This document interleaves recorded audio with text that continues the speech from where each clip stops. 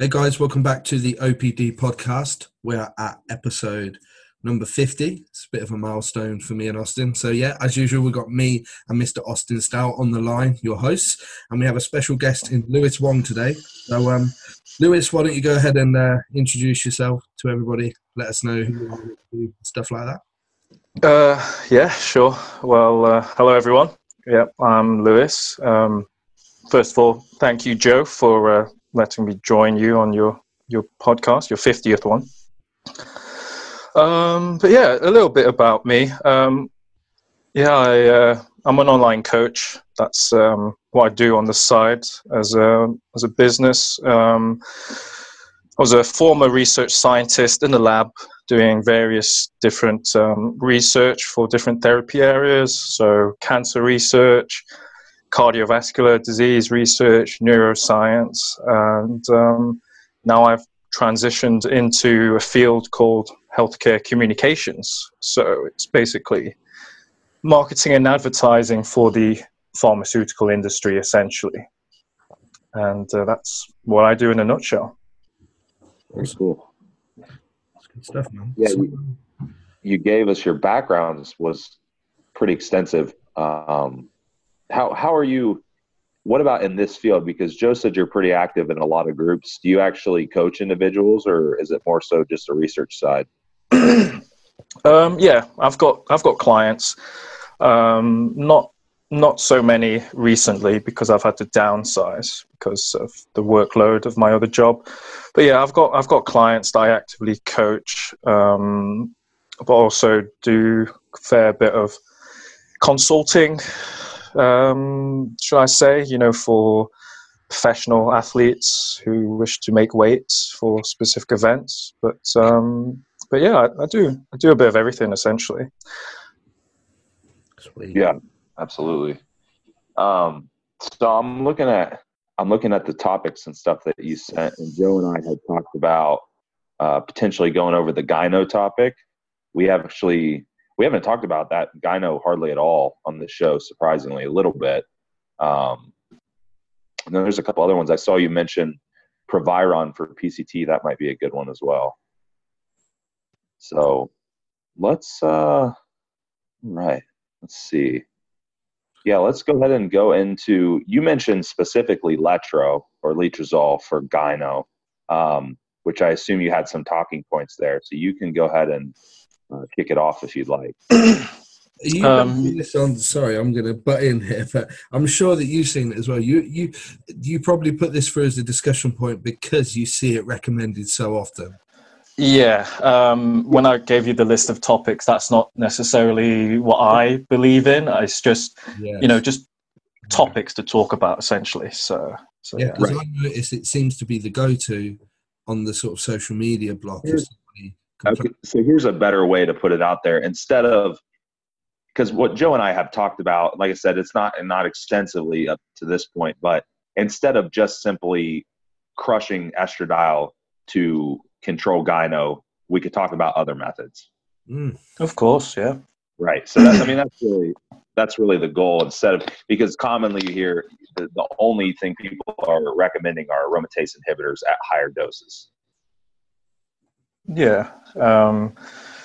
We see letro being thrown around a lot when it comes to talking about gyno. But first of all, before we carry on further, I'd just like to make a little disclaimer. So, yeah, everything I say shouldn't be taken as primary medical advice, and I do advise everyone to, use everything with caution and always consult your primary care physician, whether it's your GP or your cardiologist, and just try and always do things with your health as the first point of interest. And we can carry on talking. This podcast just got a bit too professional for me now. I kind of have to do that because of my line of work. Yeah, we probably should. Yeah, we probably should have that recorded. I might just take that off you, Lewis, and implement it in the podcast from here on out. Yeah, just have a disclaimer at the start. Just say, make a disclaimer and say everything you say on this podcast should not be taken as primary advice, and it should be used at their own caution. I mean, just like sports, really. Like who decides to bench 5 plates aside? The person who benches decides on that. So if they hurt themselves, it's initially their fault, right? Yeah, right. Yeah. So, yeah. But yeah. So, do you guys want to pick something like specific thing about aromatase inhibitors or any myths you want to talk about? Because I could ramble on for days, literally. Anything. I think our frequent listeners probably know mine and Austin, because I find that we kind of agree on how to sort of set up stack design among anabolics in sort of clients or users that have sort of estrogenic issues, whether it be sort of balancing out the ratio of your androgen to estrogen components of the stack, or via reducing the aromatizing amount or something. But neither of us really like to use AIs. I mean, the only time I use AIs in clients, honestly, and even in the past year, I can't think of many cases that I've done this, is close to a show for cosmetic effect. I never use them as a kind of solid part of any stack. I usually just alter the stack so the client's not suffering estrogenic symptoms. I imagine Austin does the same. So Lewis, why don't you tell us kind of where you would approach someone that's suffering estrogenic issues on their current stack? Yeah, sure. All right. Say like someone is having estrogenic issues. It depends to what extent, whether it's just water retention or, which would be towards the lesser scale. I guess towards the more extreme scale, where it's beyond just water retention and it's starting to affect their mood and starting to affect them physically. And by that, I mean, the development of gynecomastia. I guess first point of call would be to just ask the question, really, like, why are the estrogen levels so high? Why are the estrogen levels high? What is causing it? Is it because, the person's susceptible to these issues? Or is it because of the dose? Or is it because of, the combination of, compounds that they're using? So I think most importantly, a really well planned out PED protocol is important. Given that, so, less drugs the better. Avoid using an aromatase inhibitor if possible. And to do that, I guess you would have to be smart with your dosages and not, use a dose that, is going to cause you estrogenic side effects. That's going to cause problems like the ones I've discussed. So yeah, I guess don't abuse these compounds. They're very powerful compounds, as you guys would hopefully, I think, would agree as well. But if you do have high levels, there are things you can do about it. And it seems most people like to use Lectra.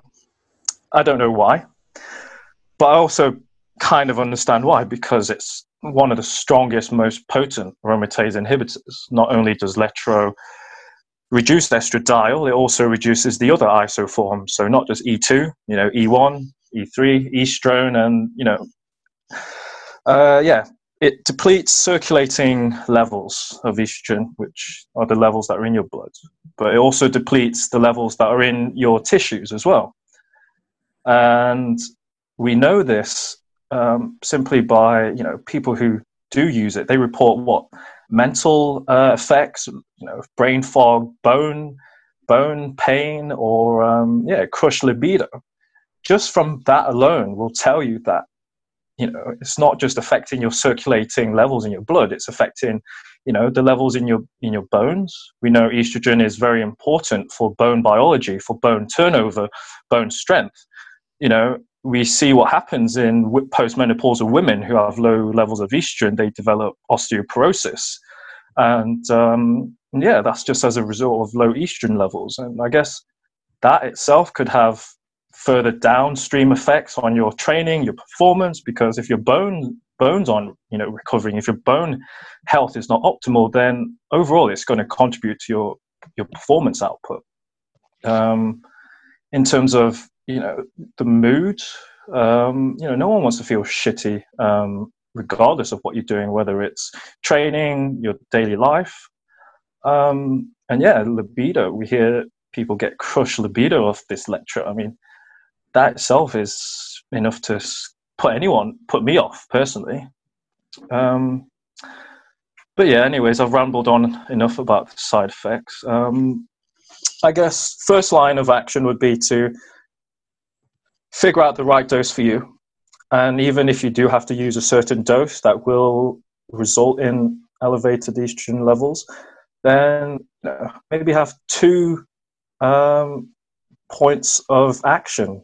Consider using a SERM as well, not just an aromatase inhibitor, because we know with SERMs, they will bind selectively to certain sites that you want them to bind. For example, tamoxifen will bind to the breast tissue level. So, just by using a SERM, you're blocking the estrogenic effects at the breast level, which is good in males. You don't want that. At the same time, you're not depleting, the circulating levels, the levels that are required for other functions that I've mentioned. So I believe that, a good choice of SERM at a correct dose and a good choice of aromatase inhibitor at the correct dose. So, we've got letrozole, anastrozole, exemestane, i.e. aromasin, and I think the AI should be used sparingly, and I think this should be used in conjunction with blood work at all times, because it's all good and well saying, 2.5 milligrams of letrozole, but 2.5 milligrams is not going to be the same, for example, you, Joe, or you, Austin. It's all dependent on your baseline. It's all dependent on your current levels, and I think, the correct AI, or estrogenic protocol should be tailored around the person. And yeah, that's my opinion, essentially. I guess we can talk more into the specifics, but yeah, that's me so far. That's my take on it. All right, just a couple of things on that. I'll just sort of pick your brain on what you like to do. So lastly, you mentioned blood work there. So I'm guessing that you're sort of actively looking into your client's blood work. Do you follow any kind of reference ranges of where you want their E2 or other isoforms of estrogen, as you know, estrone, E1, etc.? Do you try and put them into a certain range in reference to where maybe their testosterone is, or are you just looking at their kind of biofeedback on side effects and then adjusting accordingly to that, or do you go by the numbers? I guess both. I guess I go by the numbers, what the data is telling me, but also what the person is telling me. Because at the end of the day, blood work, it's just a readout. It's just a measurement of that given time point at that given moment of that amount of blood being drawn at the time. It doesn't give you like a full picture of the person's well-being. And, moving on from that, for example, you could have someone with estrogen levels that are, slightly above, reference ranges.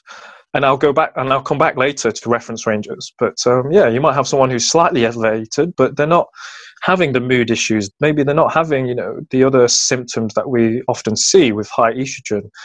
So, if the person's okay, should there, I guess the question that I would ask is, does this person need their levels to be brought back down within a certain range if they're okay? I guess from a person's well-being perspective, then perhaps not. But, maybe long-term, exposure at these slightly elevated levels, this might gradually develop into a cumulative estrogenic side effects. Like it might start the gynecomastia process very slowly. They might not experience anything initially because it's not too high. But I guess long-term, maybe, we don't know. The studies haven't been done. But going back to blood work, what are reference ranges? One person's high could be another person's low. Everybody's different. We metabolize hormones differently, and this is partly due to our genetics. One person might have higher levels of gene expression for the aromatase enzyme. So that theoretically would translate into, greater rates of, aromatization. So for me, I would like, I always like to get a baseline. I like to see where their body is at when they're not on anything, or after they've, cruised and, taken a break from all, performance enhancing drugs, just to paint a picture, a baseline picture, before there are any ripples, in the water, when it's all still. And then to assess, how, I go about it, I guess, add in one compound, see how they respond, check their estrogen levels, check their testosterone levels, because, it's all going well, blasting on a load of compounds and just seeing blood work, go up and down. You don't know what's causing what, So yeah, I guess I like to take a multi-directional approach. So, monitor the feedback, get a baseline, see how they respond over time. And to do this, you need regular blood work, monthly, bi-monthly. This isn't always possible because it can cost, quite a bit if you're doing it through Medichecks or privately. And your doctors aren't always, okay. They don't always want to order blood tests because they'll be like, there's nothing wrong with you, you don't need it. So I guess getting around that is an issue as well. But in an ideal scenario, constant blood work, constant feedback from the client, understanding how they're doing with their progression, their performance, ask them how they're doing, and it just gives you a better idea of the client. And then once you understand them and understand how they respond, you can then figure out the most effective strategies, essentially, to optimize their protocols. And that, I guess, that would be my answer, Joe. So yeah, sorry for rambling on. I do that a lot. No, yeah, right. Because reference ranges in estrogen is something that's I've always kind of bobbled on it in the enhanced world, because I never really understood why you would necessarily aim to put your estrogen within the physiological range when your androgens are in the supraphysiological range. People put their testosterone 20 times the physiological limit and then are scared to have their estrogen 20 times the physiological limit. But in terms of a androgen to estrogen ratio, that's not necessarily something that I'd fear in the client, as long as they're not suffering side effects. And also, another question for you then is, estrogen has many hypertrophic and lipolytic benefits. Let's say a client was suffering some estrogenic side effects, but you didn't want to limit the myotropic benefits of their estrogen being where it is, for example. Is there any other way that you'd ameliorate the effects by using something like a non-aromatizing androgen added to the stack instead of employing something to pull down the serum estrogen? I guess it's a tricky. That's something that me and Austin do very frequently. So yeah, pick your brains on it. Well, I should say too, to add to that, I think to add to that too is sometimes that doesn't necessarily work. It does something like, we talked about Masteron, but if that doesn't work, I think instead of having to lower the total milligrams of the stack, it is very easy to just manipulate the aromatizing compound and just replace those with a non-aromatizing compound. That's, you are effectively lowering estradiol, but I think people fear that they're like, oh, I'm having estrogenic side effects. They don't want to take an AI that they have to stop taking, whatever it is they're taking. But it is too difficult to really just manipulate the ratio of the stack, and you can normally solve the problem one way or another. Definitely, stack, protocol design is very, very important. I think everyone should, think and, design their stack around their needs and how they respond. For example, take someone who's very sensitive to estrogenic side effects. You wouldn't want to put them on a, protocol of high testosterone, EQ, DECA, Dianabol, for example. They're just going to be a big aromatizing factory, So yeah, I do highly believe in smart decision making when it comes to choosing your compounds. I've got my opinions, and these days I think having a suitable level of testosterone that gives you all the normal physiological benefits of testosterone, dihydrotestosterone, and also estrogen, while combining this conjunctively with things like Masteron, Primo, Anavar, Winstrol, you're gonna save yourself a lot of headache when it comes to estrogenic side effects, because you don't even need to worry about it as much, compared to if you were to use compounds that aromatize heavily. And I think you can one can perform just as well, beyond their physiological limits, with non-aromatizing compounds, compared to aromatizing compounds. And that's my take on it, really. So I guess I would avoid using things that convert if I had a choice. And I guess this depends on availability and whatnot. But not taking away from the fact that these compounds that do aromatize, I'm not saying that they aren't effective. Some of them are very, very powerful. Then we've also got the NOR19, such as Trenbolone, and oh god, don't even get me started on that. That is another discussion in itself. It's it's androgen, but it doesn't convert to estrogen yet. It causes estrogenic and progesterone-like activity, and partly why is because it binds so strongly to the androgen steroid receptor. It also partly interacts, strongly with the other steroid receptors, i.e., estrogen and progesterone receptors, and even the glucocorticoid receptors. And there's research to show that it can modulate cortisol output as well. So yeah, Trenbolone's another thing to discuss. So yeah, it's lots to talk about, I guess. We have what? Sorry. Go ahead, Joe. No, go ahead. I was going to say what's funny. I'm sure you guys find this too. Before we get too far away from the reference ranges, is that I see it all the time that people don't have any side effects. They don't mention anything in biofeedback, but as soon as which I'm all for blood work. I think, Lewis, your recommendation is great as long as it's plausible financially. But as soon as they see that their estrogen or their estradiol is out of range, they amazingly start having side effects. Do you guys ever notice that? Oh yeah. Yeah, I guess they need to chill out sometimes, because at the end of the day they need to remember they are taking super physiological doses of androgens. What do you think is going to happen to your other health markers? Do you think they're going to stay the same? Well, of course you take yeah, and I mean, of course it's ratio, and I've seen some different ratios floating around on aromatization, but obviously that's kind of a crapshoot because everyone aromatizes differently at different rates. But yeah, I mean, your estrogen's not going to be 30 when your testosterone's 10,000. Yeah, true. I mean, so, and I know you guys have different, I'm talking like nanograms per deciliter, but I know you guys measure differently. 10,000 there would be quite a bit. Yeah.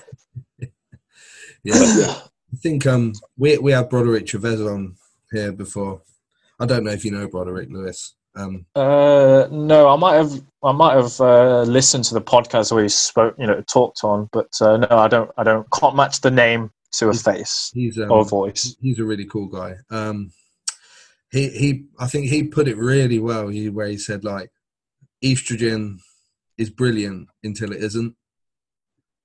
And I think that's the best way I can possibly think of it, It is. It does. It has. I posted a study about about cardiovascular health too, and estrogen, because I posted all kinds like fat loss, and Joe and I have talked about that, muscle, hypertrophy. My doctor randomly sends me studies one time, and he sent me one about talked about all the loss in bone density and increased in cardiovascular events in men with chronically low estrogen. So, I mean, there's so many things that people, they kind of joke about burying their estrogen every once in a while, overusing AIs, but I mean, it's not a good thing. And there's people that have a very hard time bouncing back from those things. Yeah, I agree. I think, every hormone in the body plays a role biologically, and, it's going to cause side effects, if it's too low. It is going to cause side effects if it's too high. And I think, just finding an optimum range is what's important. But, I guess the $1 million question would be, what's the best range? We don't really know, because we don't have the studies. And so I guess a lot of it is trial and error and anecdotal. And it seems like with most other things, it's, we try to maintain homeostasis, and that's every mechanism in our body is designed that way. So letting, as much as we can, letting ourselves aromatize as our body wants to seems normally the quote unquote healthiest way, to an extent, till obviously, unless there's extreme side effects or something like you had mentioned. But yeah, I normally, like I said, lean towards, as Joe mentioned, just letting people aromatize normally to whatever extent, and trying to manipulate the compounds more so than just lowering estrogen. Yeah, I think that is one of the more better approaches, so to speak. And also, like you said, homeostasis. When the body is out of homeostasis, it will try its hardest to regulate that. Our body, it's what our body does. It regulates things, back and forth. I mean, I'll give you a pharmacological regulatory response. For example, in breast cancer patients, if you give them an aromatase inhibitor, to block the aromatase enzyme, what research has shown now? It just shows that the body just upregulates gene expression for the aromatase enzyme. So, you're giving it a drug to block the aromatase enzyme, and the body's like, okay, cool, we'll just make more of the enzyme by upregulating our gene expression. Like, that itself just shows how, smart and complex the body is. And, the body will respond to pretty much anything, high, low, whether it's pharmacological or endogenous. Yeah, that's why you can only manipulate things so much. The more you can work with your body, it's the better off you're going to be, especially when you're talking about hormones, because everything works in a feedback loop. Somewhere it's connected. Oh yeah. Okay, I think we pretty much covered quite a lot of that there. Give people some things to think about on their estrogen control.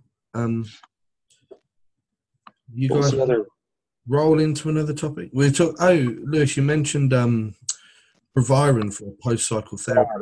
Yeah, let's talk about it. Yeah, sure. Do you guys want to kick it off? No, go ahead. I can just. I'm not really very knowledgeable on. Well, I know in the 2018 review of HPTA, Axis Recovery and whatnot, where they looked into. It was a review, and they basically looked at all the current literature on anabolic androgenic steroid use and HPTA recovery up to now, and the kind of gist was looking like PCT, DOTS, AIs, HCG, HMG, gonadotropin and whatnot. Don't really have much efficacy for recovering HPTA function in the long term. It looked like it was just delaying inevitable recovery that was going to happen. However, for fertility, there was efficacy there. I'm kind of just speaking out my ass here because honestly, I'm not a fan of PCT in general. I have never PCT'd in my life. So it's not really my wheelhouse, so to speak. So I'll let you guys take this one here. Austin, what do you think? Well, I'm on prescribed hormone replacement, so I'll never PCT. Yeah, that was the same with me. I was prescribed testosterone before I ever used anything. Yeah, just in general, I tend to lean towards Joe's side of things. This is just anecdotally what I've noticed is while PCT I feel does work and some people, if properly set up, it seems to work less and less each time they do it, and that it seems to be totally individual. I mean, I know there's people that have used PEDs for 20 years and they PCT and they come off and they have a somewhat normal test, but if somebody recovers, they might recover 90% the next time, 70%, and then 50%, and then they end up being hypogonadal after a few. Well, exactly. And I mean, when I'm weighing this up here and I'm thinking about somebody that uses steroids recreationally or for competitive endeavors, they're not just doing one cycle, are they? No matter how many times somebody says to you, I just want to do one cycle, it never happens. So what they're essentially doing is halting HPTA function for that period of time, 3 or 4 months, whatever. And then they're putting themselves physiologically through this nasty state and using drugs that are deleterious to their health, like AIs, which have some nasty effects, lipid-wise, bone demineralization, etc. And then just to wait another, 6 to 12 weeks and then shut down the HPTA function again, just to do it all over again. When you weigh up that risk to reward ratio of just running like whatever a true testosterone replacement therapy dose for them would be, maybe, between 500 and 700 nanograms per deciliter or a little bit higher. For me, I would weigh on the side of cruising on the TRT dose if I'm more focused on health, and I'd rather see hormone use as a decision, as a lifelong decision, because I feel like inevitably it ends up there anyway for everybody, Yeah, eventually. Yeah. Yeah, I mean, women go through menopause when they hit a certain age. Men go through andropause. Our endocrine system does get affected with age, and we've got the studies to show that with age, testosterone levels do decline, and I guess some males it declines quicker than other males. I guess that would be genetic and also lifestyle factors as well. But in terms of PCT, it is a hormonal roller coaster. You're going from super physiological levels, and then going to cold turkey, no more exogenous, and then you're trying to kickstart your endogenous production again. Yeah, that mechanistically is not going to be easy if you look at how the HPTA is regulated. But I think if one was to PCT, one would essentially have to make sure they PCT properly. It's not just about running a little bit of Clomid, a little bit of HCG. Do a proper laid out, planned and structured PCT, just like you would plan your PD protocols. You got to plan your PCT as well. You got to think of all the factors. For example, some of my clients, I would advise using something like exemestane, i.e. aromasin, because throughout that period of that hormonal roller coaster, say like if you are using HCG will induce the production of free esterless testosterone, literally testosterone without an ester from the testes, and that is going to aromatize. And we know that if the estrogen levels are too high, that itself can shut down the HPTA. So it would make sense to use something like aromasin to keep the estrogen levels within range during PCT, so that it does not, you don't end up shooting yourself in the foot again, thinking you're trying to recover yourself, but really the HCG is shutting you down because of the elevated estrogen levels. So yeah, I think blood work would be very important. You got to test your FSH, LH, estrogen, testosterone, if you can, before PCT, during PCT, after as well, after giving enough time for the compounds to clear the system. I've seen people do blood work, I don't know, a few days after PCT. Yeah, sure, it looks great in that, because, the drugs are still in your system. Things like Nolvadex and Clomid, they've got a pretty long half-life. So yeah, it's going to look like you've recovered. Give it a few months, you start feeling shitty, you start having issues relating to low testosterone. And I guess that if you were to do bloods, then it would probably suggest PTA is still shut down or it's not fully recovered yet. But I guess I'm kind of on the fence whether one should PCT or just stay on. I guess that is an individual decision. At the same time, yeah, testosterone levels do decline with age, which should be factored in, and we all know the side effects of having low testosterone in these low testosterone men. It's not good on their health, on their health risks. But yeah, I guess it's all a personal decision, I suppose. Yeah, you definitely don't want to force these things on anyone. It's kind of like anything related, that's anything PED related for that matter. I mean, it's really should be personal decision. You can just do your best to kind of give them both sides of the coin and help from there. So yeah, definitely. For me, I will always advise, I will always educate them on the benefits and always the side effects, and I let them make the decision. I let them make their own informed decision. And only then I will advise and suggest the best ways of going about it, because that's their choice. They've already made that decision. I would rather that than someone, unknowingly going into something where they don't have a clue about and then, potentially harming themselves. And then I would feel bad because I would be like, oh, I could have helped this person make better decisions. They could have used things better and whatnot. So I guess, yeah, it's all individual, really. Right. So why don't we close on how we came to meet each other, Lewis? Because I want the funny. I don't know the story. I don't know the full story. I've only heard bits of it. Yeah, I guess most people don't know the story. They've seen our interactions online, and that's all they know. But yeah, I guess I had a friend who was in Gain Station. And at the time, I think you were posting a lot on nandrolone, lots of studies on nandrolone, and I guess there was some sort of debate. And I thought it was in what was that group called? Jasmine, what was that group called that you used to go on Facebook? Outcast. That's the one. Yeah, I thought it was in that gym Outcast group. I remember it very clearly. It was Gain Station. You were posting nandrolone studies, and obviously at the time, do you remember the DECA only craze? I don't know if it's still a craze right now. It is a thing. People in the enhanced athlete groups, they love the DECA base. Yeah, so I guess at the time there was a big discussion about it in Gains, and obviously people are entitled to having their own opinion, whether it's pro DECA only or against. I had someone that I know.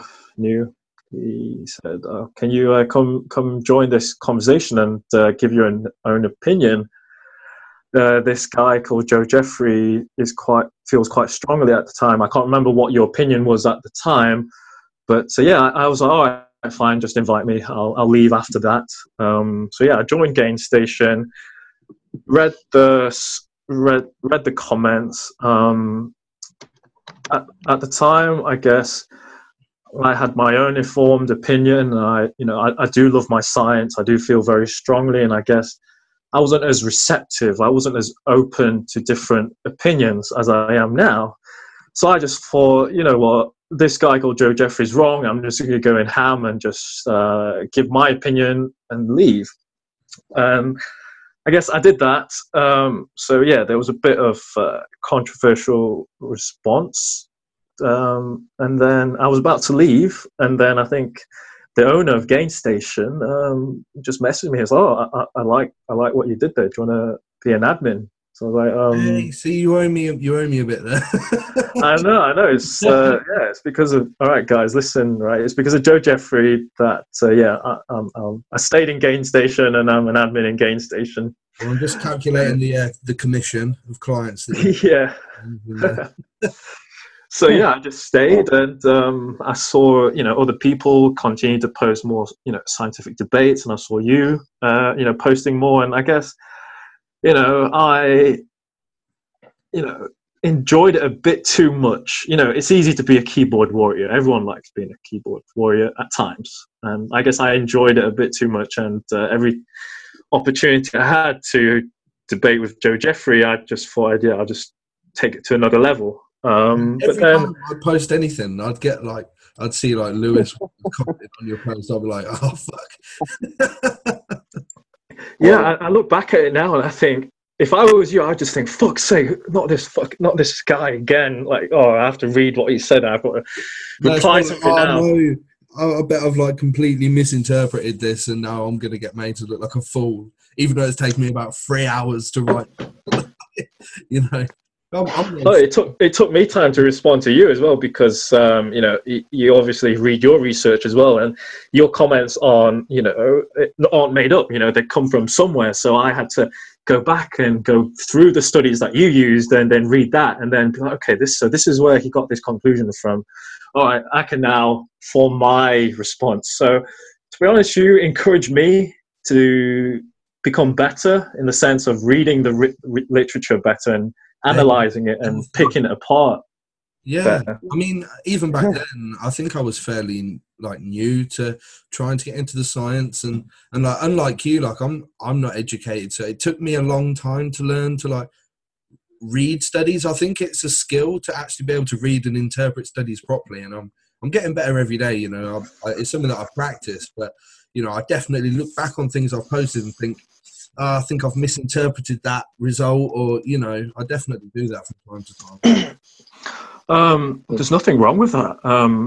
It happens in science all the time. I mean, look at the studies in 2000, and then you can compare some of the studies in 2018. You'll often have the same researcher, you know, publish something in the year 2000, and then later on they'll publish something that contradicts their original hypothesis, because they'll probably acknowledge and say like, yeah, they were wrong, but you know, they analyze their current theory, and you know, obviously methods evolve, you know, techniques develop, and you know, more data comes with age. And I guess, you know, opinions, conclusions, understandings do change with age. I mean, look at thalidomide. I don't know if you guys have heard of thalidomide. It was used for morning sickness in women a while ago, a long time ago. But then after a while, we started seeing birth defects with thalidomide use, and then it was no longer, you know, used for morning sickness in women.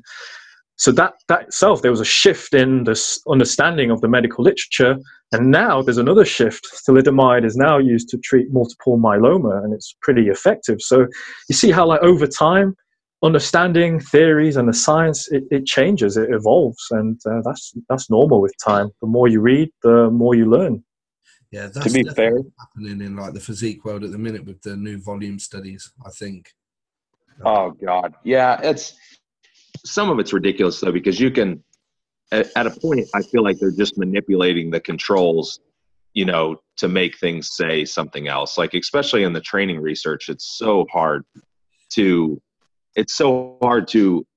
factor in all the populations.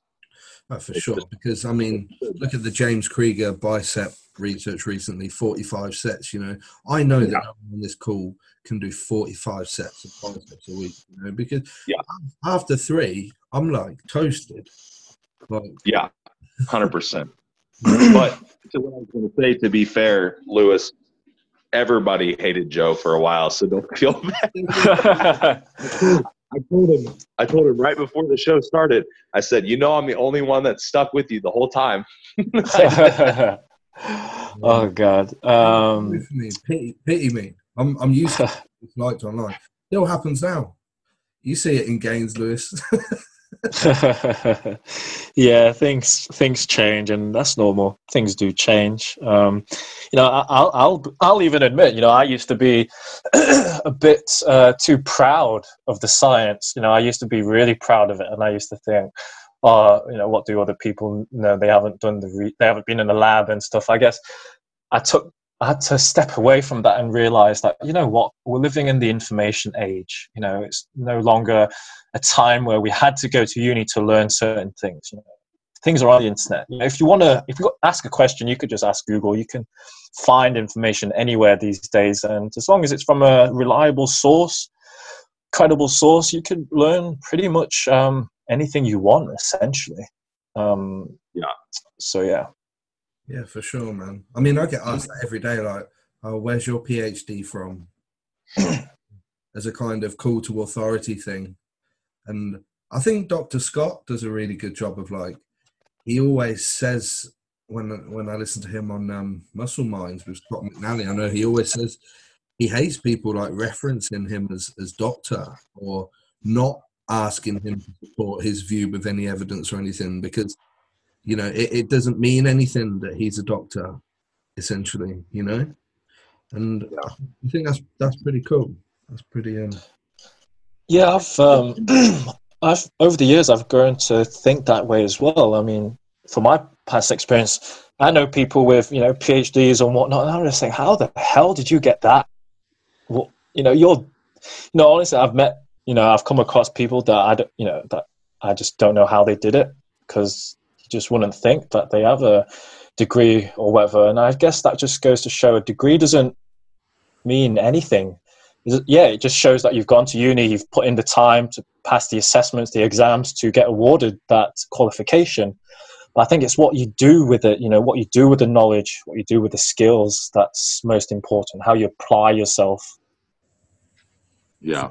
I do think it is. Going back time, I probably would have studied, though. You know, but by the time I found, like, fitness and a kind of love for the sort of science side of it, I already had bills, and, you know, and I was already in life, you could say, you know, so it's kind of like not viable.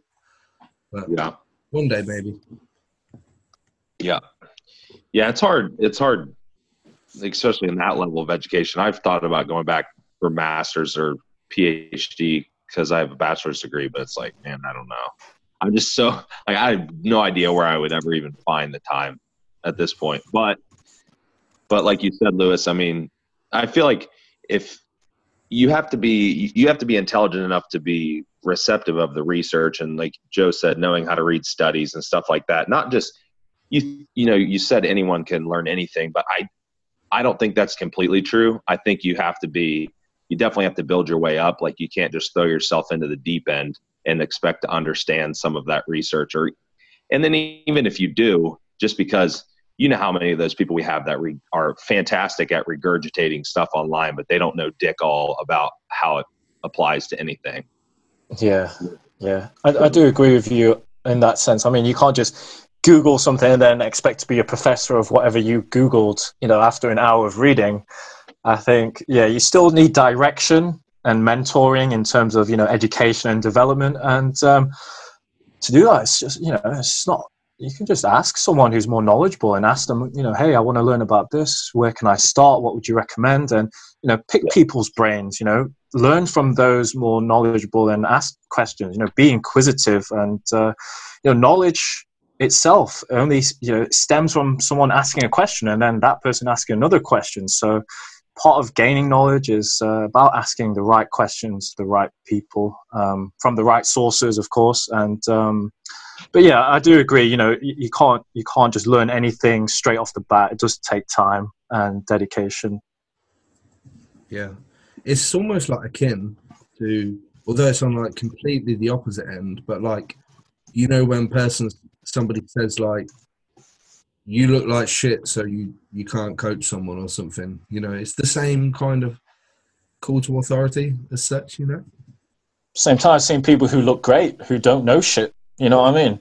Yeah. I think that's probably more common, to be completely honest. Like, I'm not saying, I know a lot of good coaches that are pros or have great physiques, but I would say as a whole, that's just that visual thing where people, they see someone and they automatically assume type of thing. Yeah, and you normally find that like, when someone looks worse, they're the kind of people that are more likely to like dig into finding out what can really, you know, maximize your physique progress, because they can't get it so easy, you know? Yeah, absolutely. Yeah, it's any sport. Like, if I was an athlete, I would I would probably rather be trained, if I played basketball, I'd probably rather be trained by the guy that's pretty good, but he, it took him 10 years to get good, rather than LeBron James. That was good, forever. I don't know. I'm saying he could work hard. I have no clue, but talent, you wouldn't want somebody to be that's Ronnie Coleman, would you really? Right. Oh, right. I mean, there's a difference between like talent, talent and skill. It's two different things. Yeah. Oh yeah, definitely. Massive difference. You could be a super responder. You could respond well to nutrition, training, and whatever compounds you use. And I guess that person probably think, oh, this will work in everyone. Everyone will respond the same. But, that's not always the case. And I think people who don't respond as well are, almost encouraged to try various different things, to try and learn what works and what doesn't, or what works more effectively. Because not everyone is, blessed with super responsive genes, and that's just nature. That's just that's just humans for us. We're, genetics play a massive role in us. Yep, for sure. Yep. Right. On that note, guys, I need to disappear. I need to go to bed. Okay. Good. I'm going to call it a night here. So thank you so much, Lewis, for coming on. Please do come back. It's been really cool. No, thank you for inviting me and letting me ramble on. I do apologize to your viewers that we didn't get to cover all the things we wanted to. As you can tell, I can ramble on for days about certain things, but hopefully you didn't think it was nonsense rambling. So, no, definitely come back on and we'll cover some more. Okay, right. Well, guys, thanks for listening. As always, please check out the sponsors in the show notes or the description box below. Also, all of our social media is going to be below. Hit up Lewis for your coaching, or me, or Austin, preferably me. And yeah, hit up Joe and Austin. I'm too busy. Sorry. Oh, there you go. Cosign and all the Game Station Commission. Yeah. Yeah, we'll definitely. I'll definitely come back and we can continue our discussion. I'm sure there's loads of things we can talk about for next time, and I'm sure your listeners would be interested in that if they found today somewhat useful or interesting. Absolutely, man. Absolutely. So yeah, guys, please do give your feedback. If you want to ask Lewis any questions or inquire about anything, all his contact details are in the show notes below. So check them out. All right. Cheers, guys. All right. Thanks, Joe. Thanks, Austin. See ya. See ya. Take care.